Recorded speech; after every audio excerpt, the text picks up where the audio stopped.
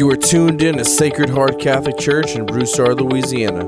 Let's catch up with Father Michael Delcom as he breaks open the readings for today.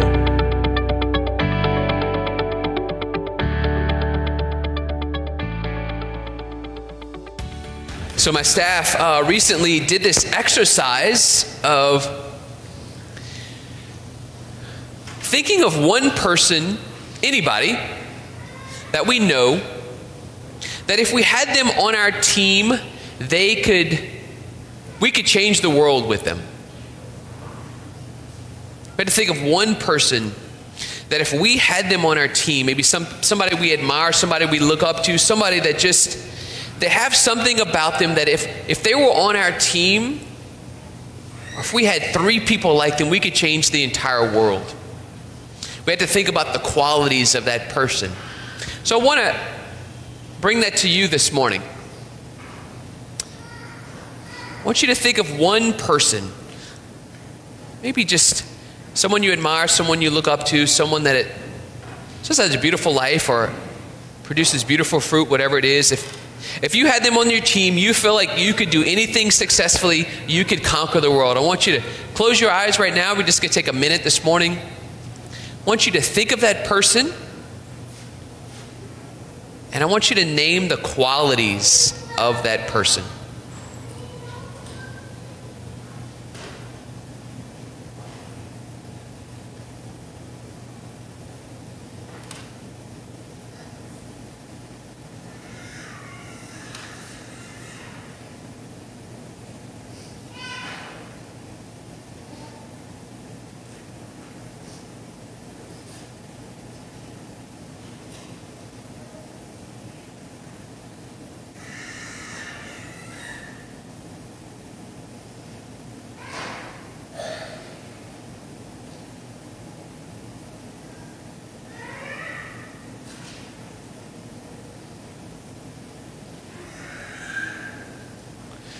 For those of you who maybe have some notes, you might be taking notes, you can maybe write down those qualities. For some rare instance that maybe someone in this room actually thought of you as that person, I wonder what qualities they might have seen in you. So I want to flip that question back around to you. What if you were someone that someone would want on their team? What do you think the qualities are that people see in you? Qualities that you would actually be proud of, that are influential in other people. Just pause right now. Again, we could take a minute. What are the qualities in you that you would want other people to emulate? That you would want other people to follow?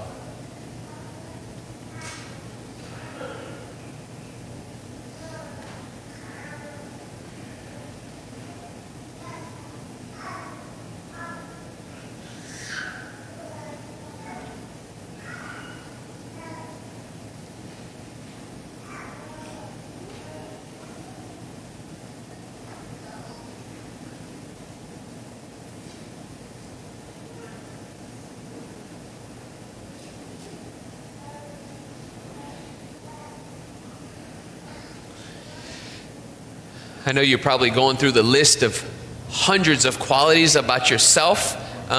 Maybe just put a pause on that. Maybe you can continue that exercise after Mass with your family. But I think it's a good exercise for us to do because I'm not sure we realize how influential we are. I'm not sure we realize how often people are looking at us and very often, maybe sometimes following us.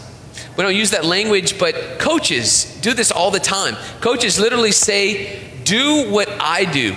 They give a model, they give an example. This is how you tackle. This is how you run. This is a route you're going to do. I'm going to do it one time, and then you're going to repeat after me. They're giving example, right? Teachers do this all the time. Teachers are teaching something, and they say, okay, repeat it after me. Help me understand that you are learning what I'm communicating so that you can teach it back to me. We do this all the time. Maybe we see our child just struggling with something. We'd say, okay, let me show you how to do it. We're teaching them. We're saying, follow me, right? But to be so bold as St. Paul is in today's second reading, I want to read something to you that you maybe missed in our second reading. I want you to think about this. He actually said this. He wrote this down in a letter, and it's in the Bible. St. Paul, at the end of today's second reading, 1 Corinthians chapter 10, verse 1. 11, verse 1.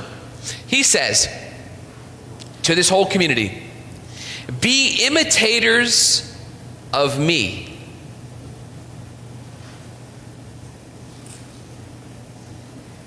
I don't know about you, but I can take that a bunch of different ways. I can say, wow, a lot of confidence, bold. Or I can say, wow, arrogant, little over the top. But nonetheless, Paul says it. He says, be imitators of me. Watch me, look at me, imitate my life. And this is the key part. Right after that, he says, as I am imitating Jesus. Imitate me because I'm trying to imitate Jesus. They obviously had to go to the synagogue to hear the word of God. They had to go because most of them didn't know how to read, and so they were listening to hear about the life of Jesus. Paul says, I'll show you the life of Jesus. Look at me, imitate me, follow me. Because I'm constantly trying to imitate and follow Jesus. That's pretty bold, but you know what? In all honesty, that's the life of a Christian. A Christian is someone who says, I follow Jesus. I am a disciple of Jesus. I walk and I learn from him. In our parish, we talk about missionary disciple. A disciple, a missionary disciple, is one who learns from Jesus, who is able to teach others what they have learned, and they are modeling their life after Jesus. That's important. Because I don't know if we would feel confident enough to tell other people, follow me. I don't know if we'd tell other people, imitate me, but that's what Paul's doing, and Paul is challenging us that if we wouldn't say that, we need to ask ourselves, why wouldn't we say that? Why would you and I not say, follow me? That's what Jesus did to his disciples. He sent them out into the world and he says, go and do for others what I have done for you. And they went and said, come follow me.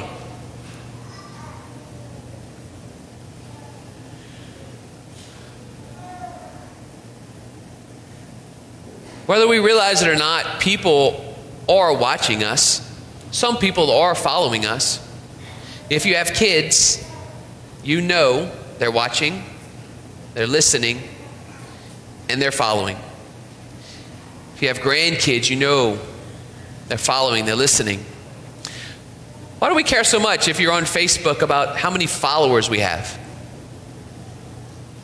You know, when we're on Facebook and we're just cruising through people's profiles and we're following them, the people we're following, we're checking out what they're doing. We're checking out where they're hanging out. We're checking out what they're saying. We're interested in their life. And that says something about what we're interested in.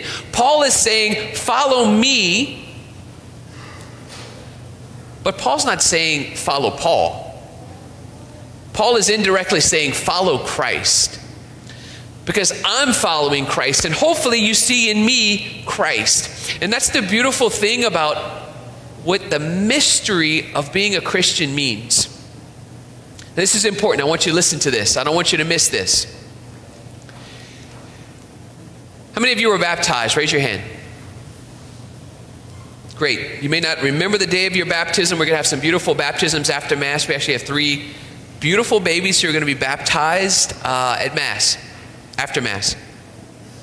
When you were baptized, we've talked about this, Jesus came and lived inside of you, and you received the gift of the Holy Spirit. God the Father began to call you his son and his daughter. By the way, Jesus was baptized, and God the Father called Jesus his son. And so the words that God the Father said to Jesus, he said to you. The same Spirit that hovered over Jesus is the same Spirit that hovers over you. You and I have the privilege and are drawn into the mystery of living Jesus' life inside of us. Now, I don't want you to miss this. This is important. The church is called the mystical body of Christ. In other words, Jesus in mystery lives inside of all of us. And he is living his life inside of all of us. And so that means when we are with him, we can share his joy, but we're also we're called to share in his sufferings and his sacrifice. But we're also called to share in the joy of his resurrection. And so when Christians die, we don't just see the end of life. We see someone who has died with Christ and will spend the rest of their life with him in heaven. And so, St. Paul, if you read about his life, you read similarities of Jesus' life. Paul healed just as Jesus healed. Paul preached just as Jesus preached. Paul suffered just as Jesus suffered. And we know that Paul's in heaven with Jesus, just as Jesus rose from the dead. And so it is with you as a Christian. What do people see when they look at you? My dear friends, the more and more we give our lives to Jesus, the more we are intent on following him, the more we allow the Holy Spirit to change our lives to be more like him, the more people will see Christ in us. The goal is for Jesus to shine through us. And when we say follow me, or we say imitate me, what we're hopefully saying is imitate Christ in me, because I am a follower of Jesus. I don't know what you're doing for this Lent. I don't know what your Lenten penance looks like. Lent starts next week. Some of us may do some cool things like give up chocolate. We may do some really cool things like give up soda or Coke or something like that. But maybe a one thing that you might consider doing is picking up the Bible. Choose a gospel randomly. There's 4 of them: Matthew, Mark, Luke, and John. Pick it up and actually say, you know what? I'm going to study Jesus. I want to know what he likes. I want to know what he doesn't like. I want to know what he says and why he says it. I want to know who he's talking to. I want to know who he's hanging out with. I want to know who he's not hanging out with. I want to know when people say something negative about him, how does he respond? Does he say anything negative about other people? I want to study Jesus because I want to imitate Jesus. And maybe the more I imitate him, the more I might become like him. But I can't be like him if I don't know him. And I can't know him if I'm not learning who he is. Maybe you might find one quality, one characteristic in his life that's worthy of working on to follow. Maybe it's his patience. Maybe it's his humility. Maybe it's his faith in God, that God his Father can do all things. Maybe it's the way that he loves the poor. Maybe it's the way that he seeks the disenfranchised. Just maybe one quality might be worth me trying to work on in my life so that I might look more like Christ. Then maybe Paul's words perhaps one day can be ours. We might be able to be free and say, imitate me, because we know what we're ultimately saying is, I want you to imitate Christ.